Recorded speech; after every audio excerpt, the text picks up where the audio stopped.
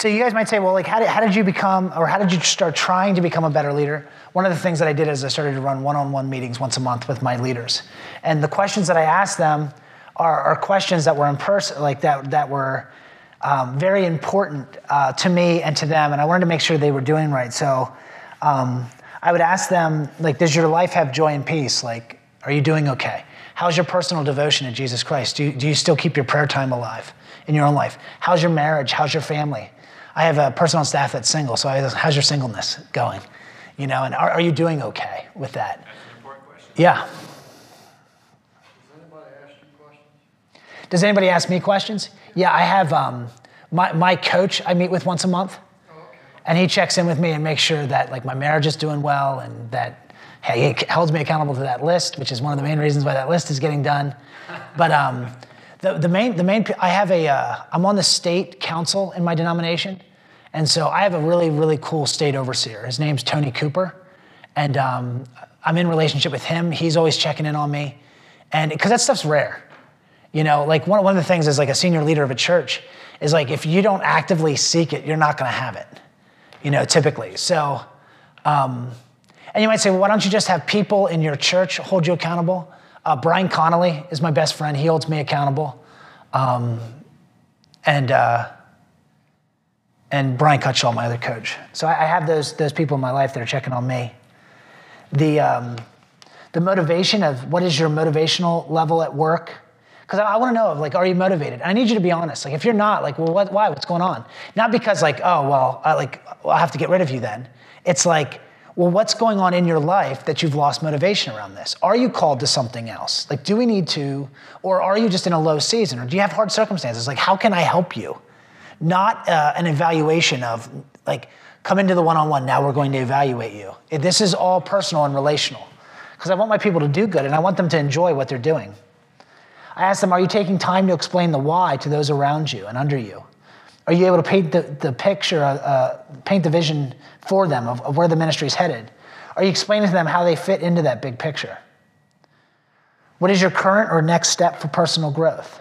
Because that's important. Development is important because I want my people growing. I want them growing as leaders. I want them growing personally. Some of them have started to go through the ordination process in my denomination, and that's how they're growing personally. Technical, how can you be better at your job? What area of improvement do you need to work on? And how are you training those under you? Because I want to make sure that they're training. I don't have it on here, but with technical, I always ask them, what do you need from me? Do you need me to purchase something for you? Do you need training? Like, what is it that you need? I want to make sure that you have it. And one of the reasons why, like, we can do that, I was telling Tim today, like, we don't have financial issues at our church anymore because we've started to give away, like, it wasn't overnight, but now we give away 30% of what comes in. And the amount that we give away is way more than what we used to collect the first year that I was the senior pastor there.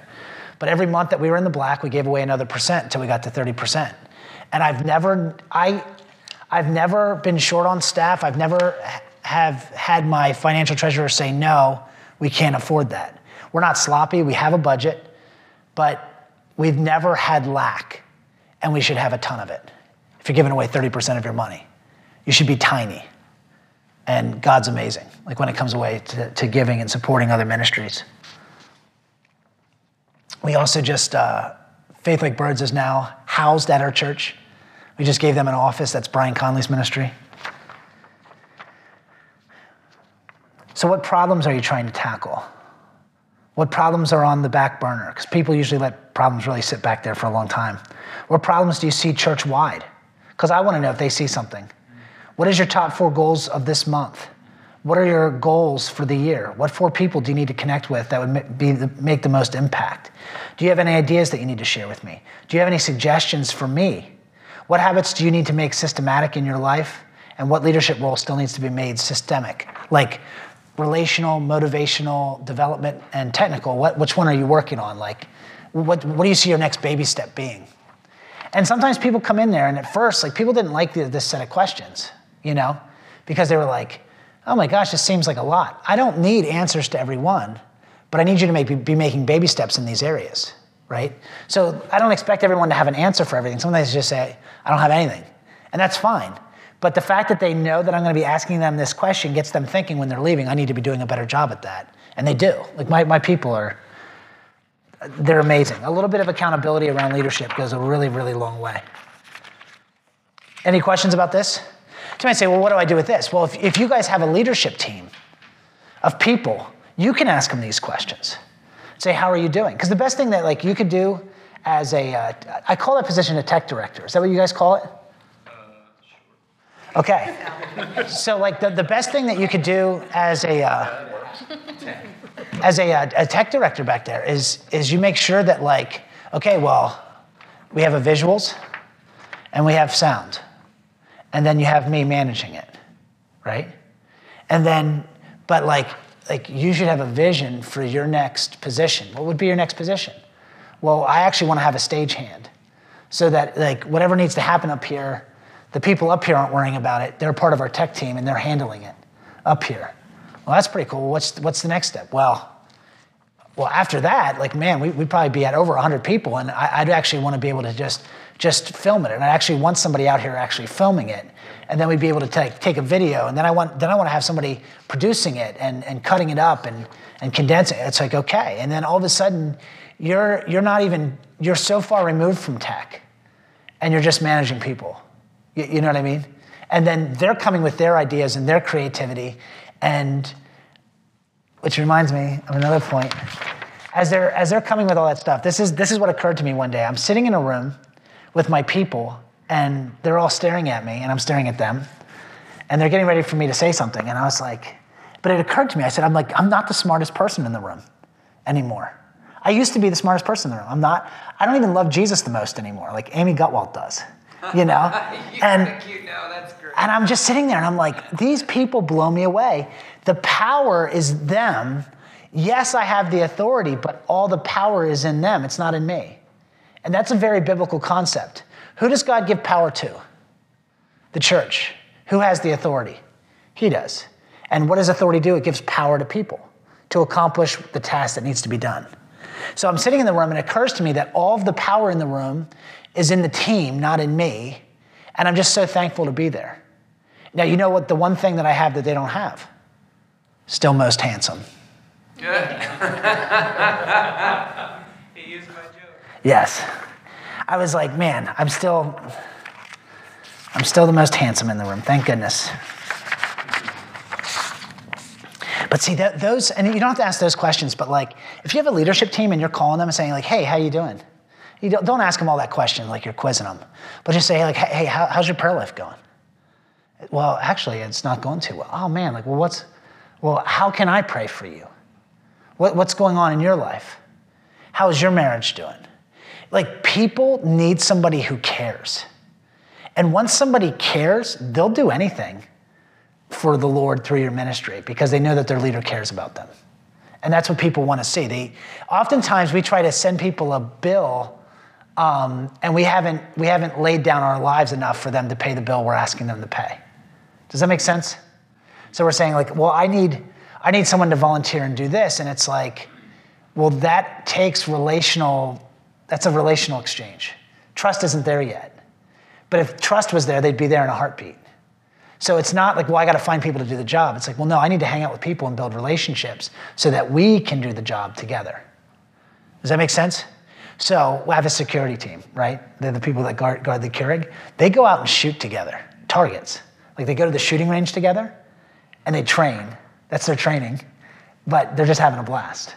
You know, and then they go get wings and they just have fun together. Then they're there on a Sunday morning together doing the job that they've been called to do. And they love it. You know, the same thing's true with our worship team. Our worship team and our tech team are actually like, they've congealed this past year. And they not only do they have a quarterly get-together, they have an every other month get-together. All they do is get-togethers. And it's like a lot of families, because there's a lot of families, kids, and all the kids play together, and they're outside, and it's like they're at somebody's house who has a pool. And these people hang out all the time, but they're in mission together, but they're also like family. Does that make sense? Okay. Some of you already have this sheet. I have a question. Yeah, go ahead. When you list off your suggested action items, will those be ordered by what you feel is priority? Yeah, there's three things that are a priority. It's your greeters, it's your children's, and it's your guest orientation. But I will, and some of them are going to be minor fixes. Like some of them aren't going to cost you a dime. And then some of them are kind of like major. Does everybody have one of these? You probably got one yesterday, but if you need another one, that's fine. So you guys have heard me talk about the why a lot, and I don't know if you guys know who Simon Sinek is. I like Simon Sinek. He deals in humility a lot. And he talks about people oftentimes try to sell people on the what. This is what we're doing. Hey guys, after church today, we're going to get together and we're going to just kind of throw out some things in the trash. And so we're looking for some people to help us throw things out in the trash. And like everyone's like, okay, and nobody's really signing up.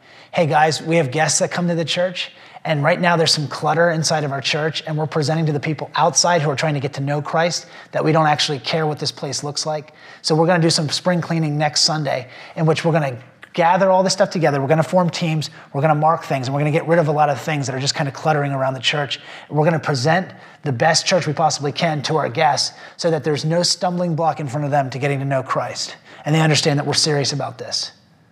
Do you guys see the difference? So the one is the what. Nobody ever raises their hand on the what. Most people raise their hand on the why. And then the next thing that I noticed, if there was a fourth thing at the church, the how. People, like what I've noticed in leaders and in the language of leaders, is that I need to get somebody to help me with the what, or I need this what done, but there's not enough time focused on the how. How is that going to get done? On a regular basis, what are the needs? So I was telling Tim, there seems like there's a lot of building needs, in the church, that there's a lot of stuff that needs to get done. This church is huge. This is not a one-man job. No, there's not gonna be one person. If it was your full-time job and all you had to do was fix things around here, I believe you could keep up with it. But since that's probably not gonna happen, I was just saying, man, what if there was a men's breakfast once a month, and then the men got together, this is what we do at our church, and they work on the building together. We just cleaned out a boiler. Well, I say we, I'll tell you, these 6 guys got together. They ordered pizza, and they got welding tools and a dumpster, and they cleared out our boiler room. Do you guys know what a boiler room looks like at a school? You know how big that boiler is? They're sitting there, they got their goggles. I don't even know where welding tools came from, but these people had them. And they sat there and they got rid of the boiler. And then we have these humongous things that are huge vents. And it's just scrap metal. And it's probably 2 tons of scrap metal that they're carrying out of this room. We got a quote to get it done by a professional. Do you know how much they quote us to clean out the boiler room if it's metal? And they were going to keep the metal? 12 grand. Yeah. And these guys got it done in 2 days. 6 guys, probably 8 hours. And hopefully you got the money. Sold the scrap. You what? Sold the scrap. And sold the scrap metal, yeah. Yep. And they got to use their cool welding gear that they Yeah. got to use as well. And they got to have community because they were talking the whole time, as they did that together. Also dangerous.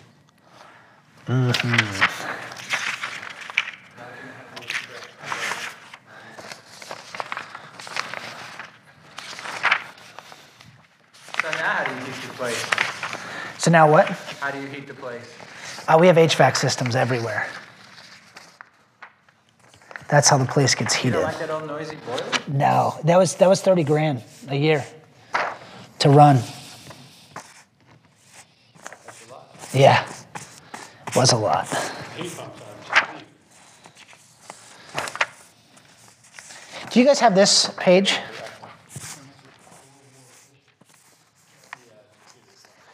Doug, can I ask you to actually print me off? Give me 14 copies. I got one yesterday. Okay. I think we got it, but I bring one back. No, it's okay. So I'm still on this tool right here, right? So your why is your central belief. It's the concept that motivates you to get out of bed in the morning. In terms of an organization, it's the reason you're in business. According to Simon Sinek, Apple does this extremely well, and it's the key to Apple's success. So Apple's always talking about the why and what it is that they're doing. So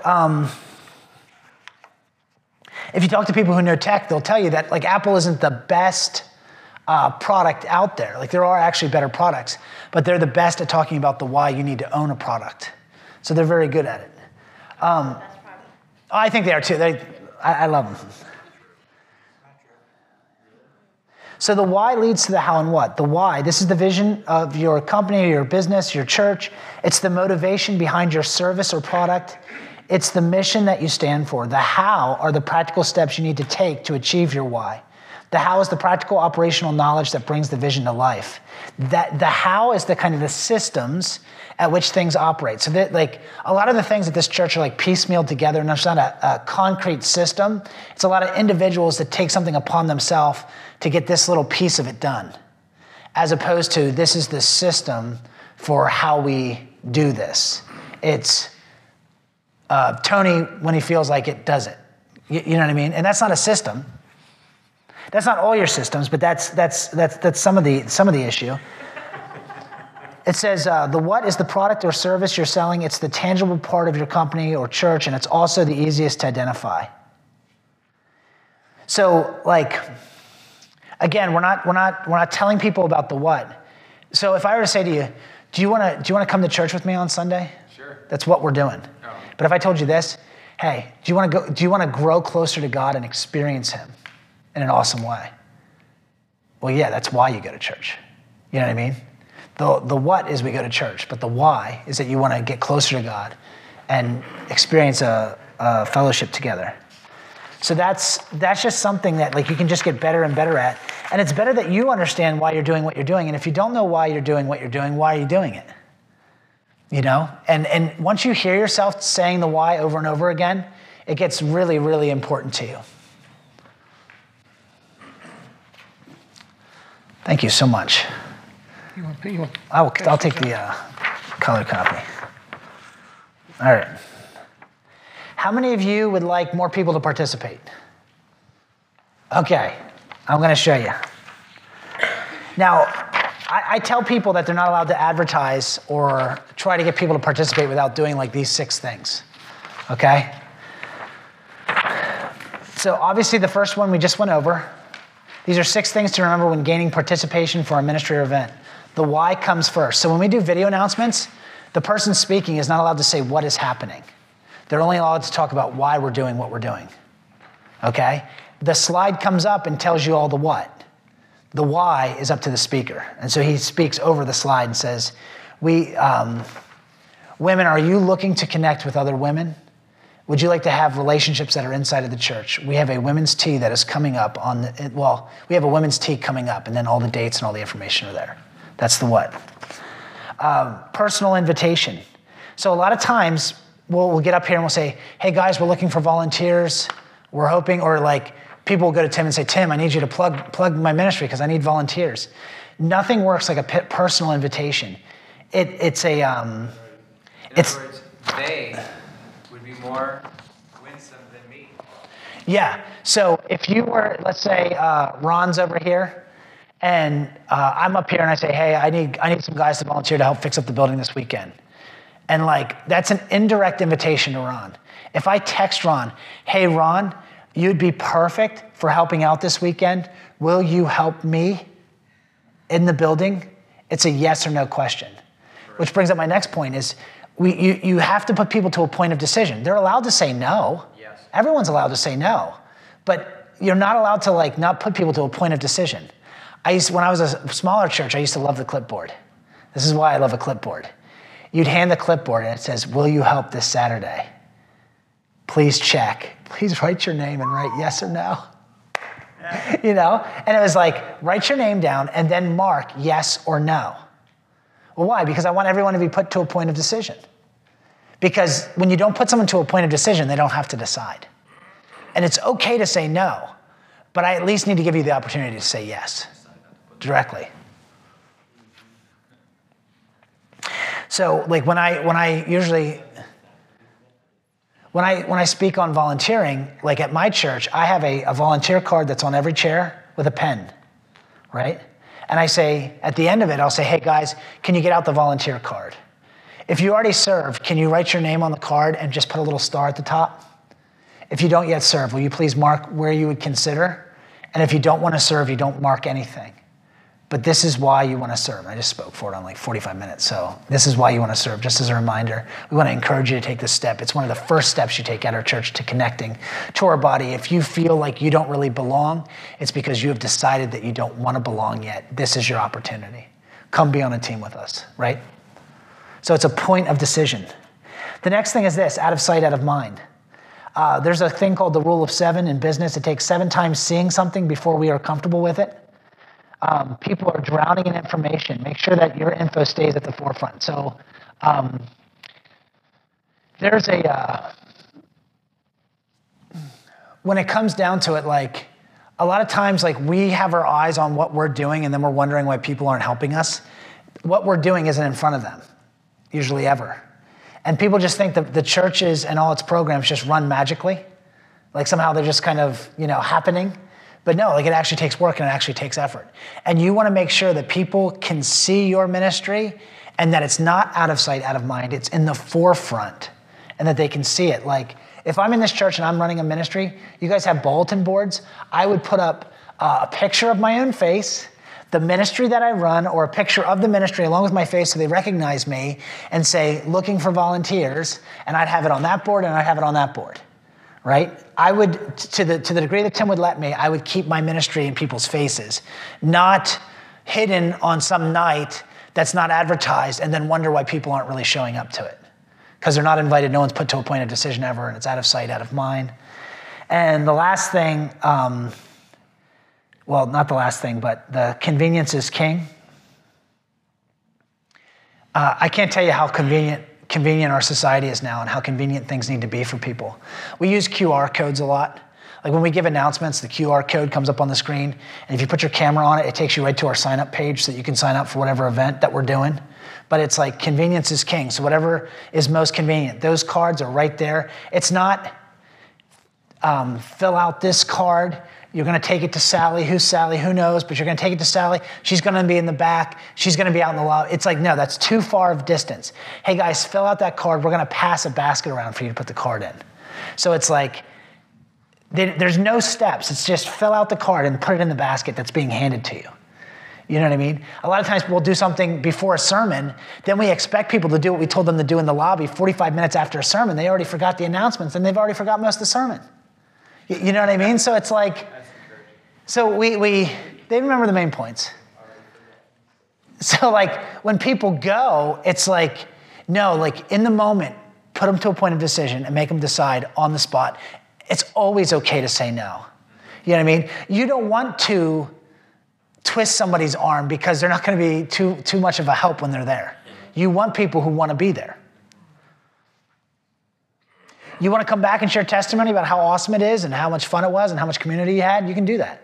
The last thing is a volunteer ratio is 4.5 to 1, the 80-20 rule. And so this is what I don't let people do anymore at my church. I'll take the women's ministry.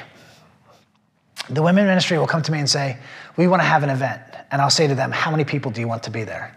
And they'll say, well, we want to make sure, we want to have a goal of 200 women that are there. And I'll say, then show me the list of 40 volunteers.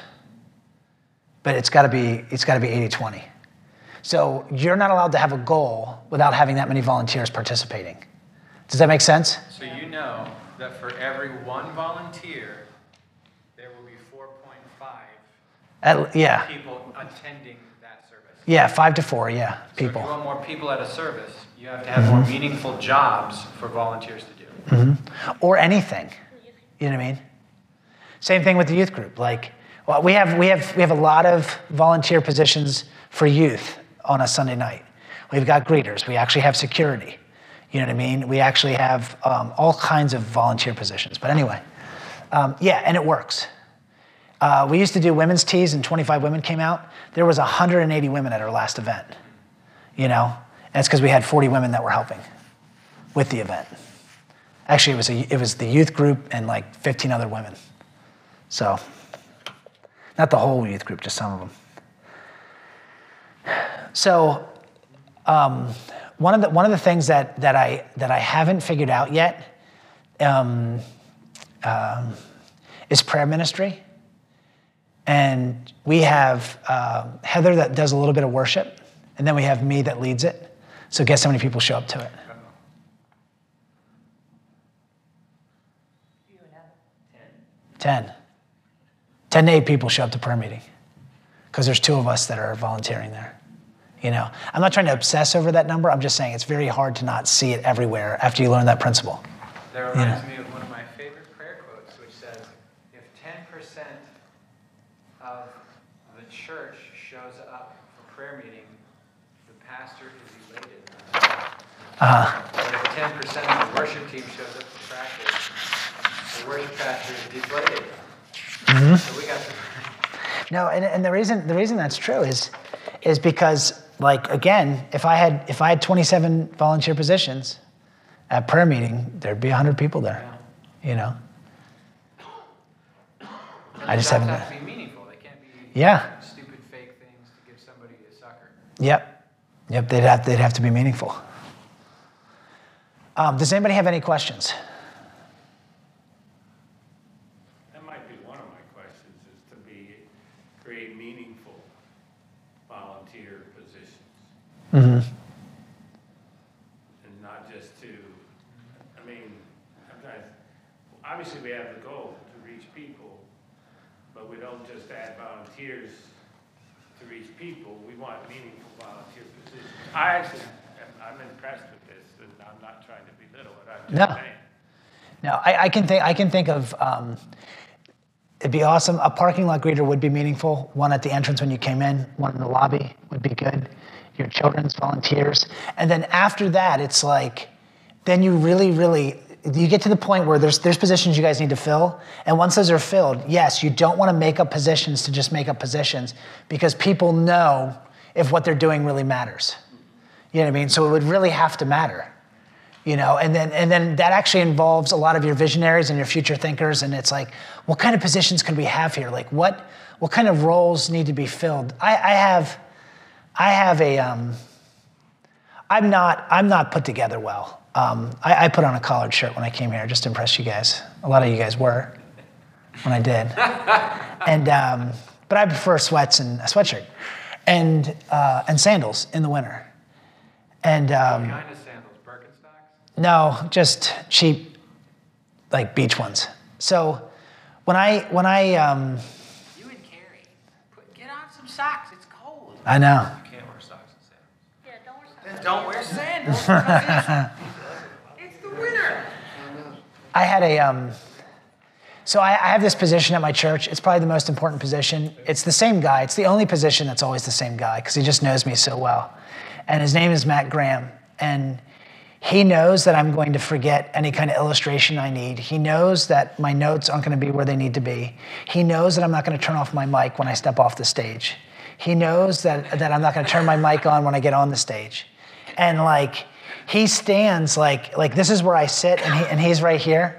And like, you know how there's like a shield bearer? He's like my ADD bearer. And he makes sure that I'm like actually like with it. And he makes me look so good. You know, because if you can catch me on some of our online services where my mic is on and I'm singing, you know what I mean? And I've been told it's not good from people. They'll text me on my phone and say, your mic is on and you sound awful. I'm like, oh, forgive me. You know, that's when Matt's not there. But like, it's a really meaningful position because whatever it is that needs done, and I've watched God bless him like amazingly. What does he do? What all does he do? He's a chemical engineer.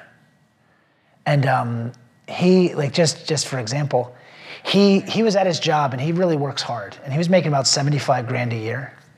And he was doing 3 people's jobs. Like, there was 3 of them in his unit. They fired the one, and then there was 2 of them, and then they fired the other, and then they expected him to do the job of 3 people. And he actually did it. And he was doing really well, and he went to them one time and he said, I'm gonna need a raise. And here's my case, like I save you guys 140 grand a year by doing everybody's job. They said, no way. And he said, well, then I don't need to work here. And he left and he went somewhere else for... Seems reasonable. Yeah, and he was only making 65 grand. And he's a tither, so I don't like to see that. I don't like to see decrease in someone's life who's tithing. 2 months went by. They called him and said, "Would you come back?" And now they pay him 100 grand, and he has 2 employees underneath of him. They experienced the lack of him in their life. Yeah. And they gave him 6 figures and 2 people under him. Nice story. Yeah. And but nobody deserves it like that guy. I've never seen such a servant's heart. You know, he's really, really good. So I got a question. Yeah. I don't understand the grasping of more volunteers, how you get more people. I'm not fully grasping. I don't grasp it. You know what I mean? I don't understand. I want to understand it. I don't know why it does it, but it's just true. You know what I mean? Like, Stan, I'll give you an example.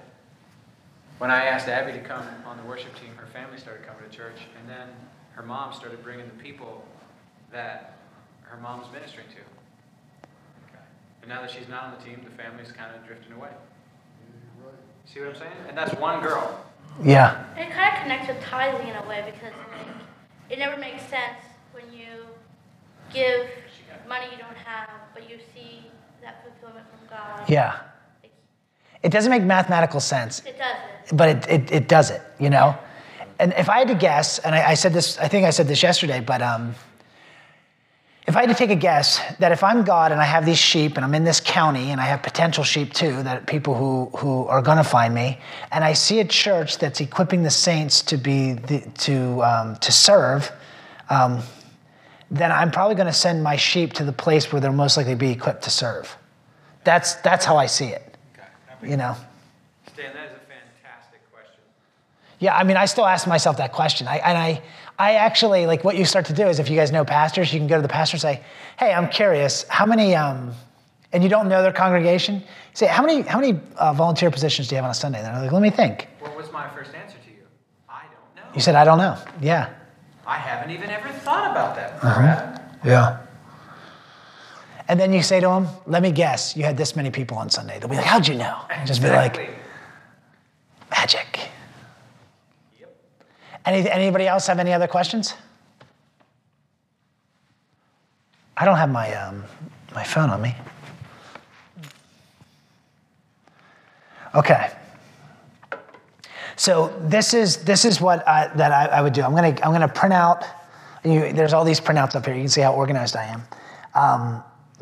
There's these printouts, and that if you guys don't have any of these, I would take these, and I would just sit down and just look at them. And I don't expect you guys to apply all of these sheets, but I would pick out one sheet and say, okay, how does this impact me as a leader? How can I actually apply it? What do I need to do a better job of?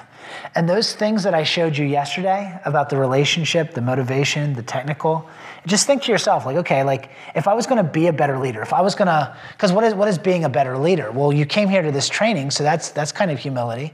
And you wanna be excellent at it, well, that's humility too. So that means God's gonna draw near you as you begin to apply what it is that you learned. So I'll take more of God's grace in my life. I appreciate that, right? But you're gonna say to yourself, okay, how do I apply something? And how do I take 1 month and take one baby step? If you took one baby step every month, you'd be a completely different leader in like 4 months, you know? Because going from like, on a leadership scale of 1 to 10, and let's just say like you're at a 1, and you go to a 2, you're twice the leader you were before. You know what I mean? So you're gonna see like incremental growth like crazy. Like it's so awesome. Like as soon as you put on the identity as a leader and you actually begin to take baby steps in being a better leader in those 4 areas towards your people, if you guys actually formed a leadership team and said, hey, this is what I'm thinking about doing, just wanna have you guys over for dinner once a month, just wanna talk about the ministry and what it possibly could be, and you actually began to identify what kind of person they are they an implementer, are they a visionary, are they a coach, are they a counselor, and you're beginning to see like, yeah, I see this problem in the ministry, and like, you don't see a problem, but they say they see one, you're like, interesting, tell me about it. What do you think we should do about it? You know, and you're like, oh yeah. Because what if somebody actually names the problem that's holding back the ministry and you did something about it and all of a sudden the ministry's not held back anymore? That's the power of the team, right? And so then you're meeting with that team, you're encouraging that team, you're getting them excited, you're sharing the why with them. All of a sudden your ministry just starts to like be noticed. And this is the challenge that I give every single person at my church. I say this. What if Praise Community Church was known for its greeters, children's ministry, worship, security team, tech team? What if it's your ministry that we're known for because you're doing it in that kind of excellence? That's the goal that I give everybody every year. And I say to them, I want your ministry. I'm your biggest cheerleader. I want our church to be known for your ministry, not my teaching, right? I'm going to teach the best that I can. I'm going to lead the best I can, but I want our church to be known because of how well you do your ministry. So that's my goal towards my people. Does that make sense? And we have some pretty awesome. I liked what you said about, this was from our conversation earlier where you said, because I said, how did you get to praise? And you said, they hired you as a youth pastor because you found them on monster.com. Yeah. And you interviewed. And you weren't so sure about the pastor, but the people were incredible. Yeah. And you were like, these people are amazing. If they trust this guy, maybe he's trustworthy, but he turned out not being trustworthy, but yeah. But you still have those people. Yeah, those people are still awesome. Some of them. Yeah. Yeah. Some of them. So, Yeah. So just moving forward, I want you guys to just hear this again. You all, I think everybody knows in here that they can be better leaders, but I need you guys to all hear that you are leaders. You are leaders, and you can be better at it. And I tell myself that all the time. I said, you can be a better leader, but you are a leader, and you can be a great one. And I just ask myself, what would a great leader do? And before I get into doing ministry, I always make sure that I do leadership first. Does that make sense? So I don't want to do ministry. I want to lead before I do ministry. explain. What I mean by that is,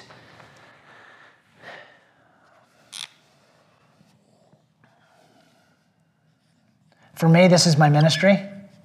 It's a sermon. I want to make sure I lead before I do my sermon. Because going back to Eisenhower's decision matrix, the sermon is something that's urgent and important. There's a deadline on it coming up. It's next Sunday. Leading is never urgent, but it's the most important. Therefore, it goes first. And then I give the sermon the time that I have after I lead. So what do I mean by lead? Well, What do you mean by lead in terms of your sermon? this is what I mean.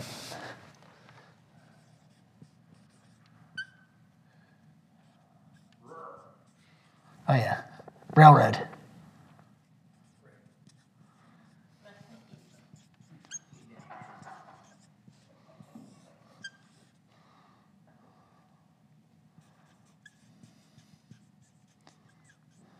So before I get to my sermon, I'm going to make sure that I'm ready to go for my staff meeting. My staff meeting is actually more important than my sermon. My staff meeting is where I have the most impact with my staff. And that's where I lead. When I'm doing a sermon, I'm not necessarily leading. I'm teaching, and I'm not saying that that's not important. But this, when I meet with my staff, I'm developing people. I'm igniting relationships. I'm motivating them, and I'm holding them accountable to what they're doing. It doesn't seem like the staff meeting's urgent. It's the most important thing. And I really make sure that I put my time into my staff meeting before I put my time into my sermon. I really make sure that I have my relationship with my people right before the sermon. Because if this isn't right, who cares? You know what I mean? I'm not mean like the what? I'm so used to writing R/P. It's relationship. That's how we write relationship in New York. It's R/P. There you go. It is? Yeah. It's such a long word or something. I know. I'm like, it doesn't even fit under here. But so like this stuff is more important than ministry because this is leadership, right? And I would like to get to the point. Like I just had a 12-year-old boy preach for me the other week, and Did he do a good job? he did a great job. That's awesome. And I was really nervous for him because I couldn't do that at the age of 12. And he got up there. You know what he told me? He goes, I said, what are you preaching on? Because I was coaching him, you know, and I was teaching him how do you write a sermon and what should you do when you're up there and how do you keep people's attention? And I said, the greatest trap a public speaker could ever do is think that people are listening because you're standing at the front and people are looking at you. That doesn't mean they're listening. And I said, you really have to relate to people. This is how you, and I'm coaching him on all this stuff. And I said to him, I said, so what are you going to preach on? He goes, I think I'm going to preach the gospel. And he got up there and he preached the simple gospel of what Jesus Christ has done for him and what Jesus Christ can do for you. And then he had an invitation. I'm getting ready to cry here. He had an invitation for people to come forward and accept Christ, and people did, you know? And it was just like, come on, you know? It was awesome. Yeah, it was cool. Yeah, it was really cool. And that Sunday, I've been a part of services where we've done Youth Sunday, where we have like the youth group come out and do worship. And it, like, no offense against youth, they just don't have the skill or the experience. So it's not really that good. It was really good. You know what I mean? Because people were leading well. So people were taking private lessons. People were taking singing lessons. This wasn't like something they put together last minute. They had practiced 20 weeks out to do one service. They knew the songs they were going to do. We had children up there. They did it was so cool. They did we had not that we have a dance team, we don't, but we have, once in a while, this 13-year-old girl will gather little dancers that attend our church together and create a dance with them. Yeah. And then they'll dance on the stage, and she'll direct from the floor. And you just cry every time little girls are dancing, you know, because they always get to this freestyle spot where they just go freestyle with it, and it's amazing, you know. And then our children got up there and did a song that they had been practicing. It was just powerful. And I realized it's not that the kids are talented, it's that the people are better leaders. You know what I mean? This became more important to them. And so here I am experiencing their excellence because they became more excellent as leaders. Does that make sense? We just didn't have that before. You know, but we had it this year. So the next step, again, is I'm gonna do this assessment. I'm gonna turn it into Tim. I'm sure Tim's gonna show it to you guys. And there's gonna be a lot of suggestions. And it's not about, well, we gotta do all this stuff right away. It's like, no, you're gonna take baby steps with the assessment, and the things that you can do, you're going to do.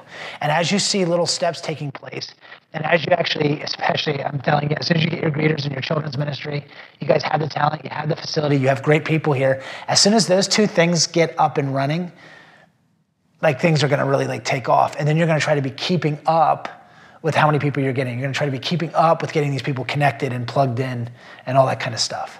So I'm really, really excited for you guys and what God has for you. And I think what you guys are gonna find is that you're never going to say to yourself, man, I wish it was like that. I'm not saying that you guys say that, but I think you guys are gonna find yourself in a different season where it's never been like this before. We've never done leadership like this before. We've never actually been giving God this kind of glory in our leadership the way that we have been. And you're gonna see the effect of that on the people. And the people are gonna be really excited for what God's doing. There's gonna be a ton of testimony. Because once you build systems alongside of the Spirit, it's not that you're supporting the Spirit doesn't need to be supported. We're making room. Yes, and you're honoring the Lord so he draws more near, so there's more spiritual activity. So it's just really, really good. I want to end with just any kind of questions that anybody has. I know you've already asked a few. Does anybody else have any other questions? I can try to answer them. So if I wanted to bring, I'm overseer of another church, if I wanted to bring a group of leaders up for a day, is that a possibility? Yeah, you mean New York? Yeah. Yep. Yeah, that's a possibility. One of the things that I actually tell my people to do is anybody who's in charge of a ministry, everybody has a pass to go to a different church on a Sunday morning and go see what they do. And I want you to go see what somebody else is doing, because if you go and see what somebody else is doing, it might give you an idea that you never thought of before. And I don't care if you copy what it is they're doing. It's all one kingdom, right? And they'll come back, and then they'll form relationships with that person, and that person has ran into the same problems that they're running into. And then it's just like really, my connections director is like really close friends now with the connection director of another church. And all they do is just solve problems and like come up with ideas and visioneer together. It's really cool, you know? So that's also a part of the training, is that I'm gonna humble myself and go and see what somebody else is doing, honor them, ask them questions, ask them to come and see what I'm doing. And I encourage everybody to do that. Like I paid for a coach to come and coach Heather. And that's why I saw Heather like increase in like an amazing way. I paid somebody $150 to coach Heather once a month. He was in charge of a worship team over 1,200, a church of 1,200.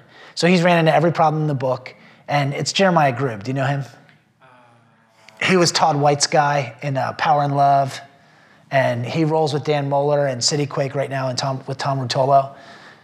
Yeah, so he came and coached Heather, and Heather loved the investment, you know, because she felt like I was taking her seriously, and she became a better leader, which was really cool. So assess your ministries. Don't be afraid for people to point out flaws, because you want to know what they are so you can do a better job, you know what I mean? And if you can at all, try to get coached. The body of Christ is so generous, you know, and it's so easy to go to another church, somebody who's in your position that's paid. Maybe you're not paid yet because the church isn't big enough yet, but to say, can you help me? You know what I mean? Here, come to my church. I want to show you what it is that I have and what I'm dealing with. And can you kind of help me a little bit? And they'll always say yes, because people are attracted to humility. They're like you and I talked about that. They're repelled by pride and attracted to humility every time. So if you show up with humility, they'll give you whatever you need, you know?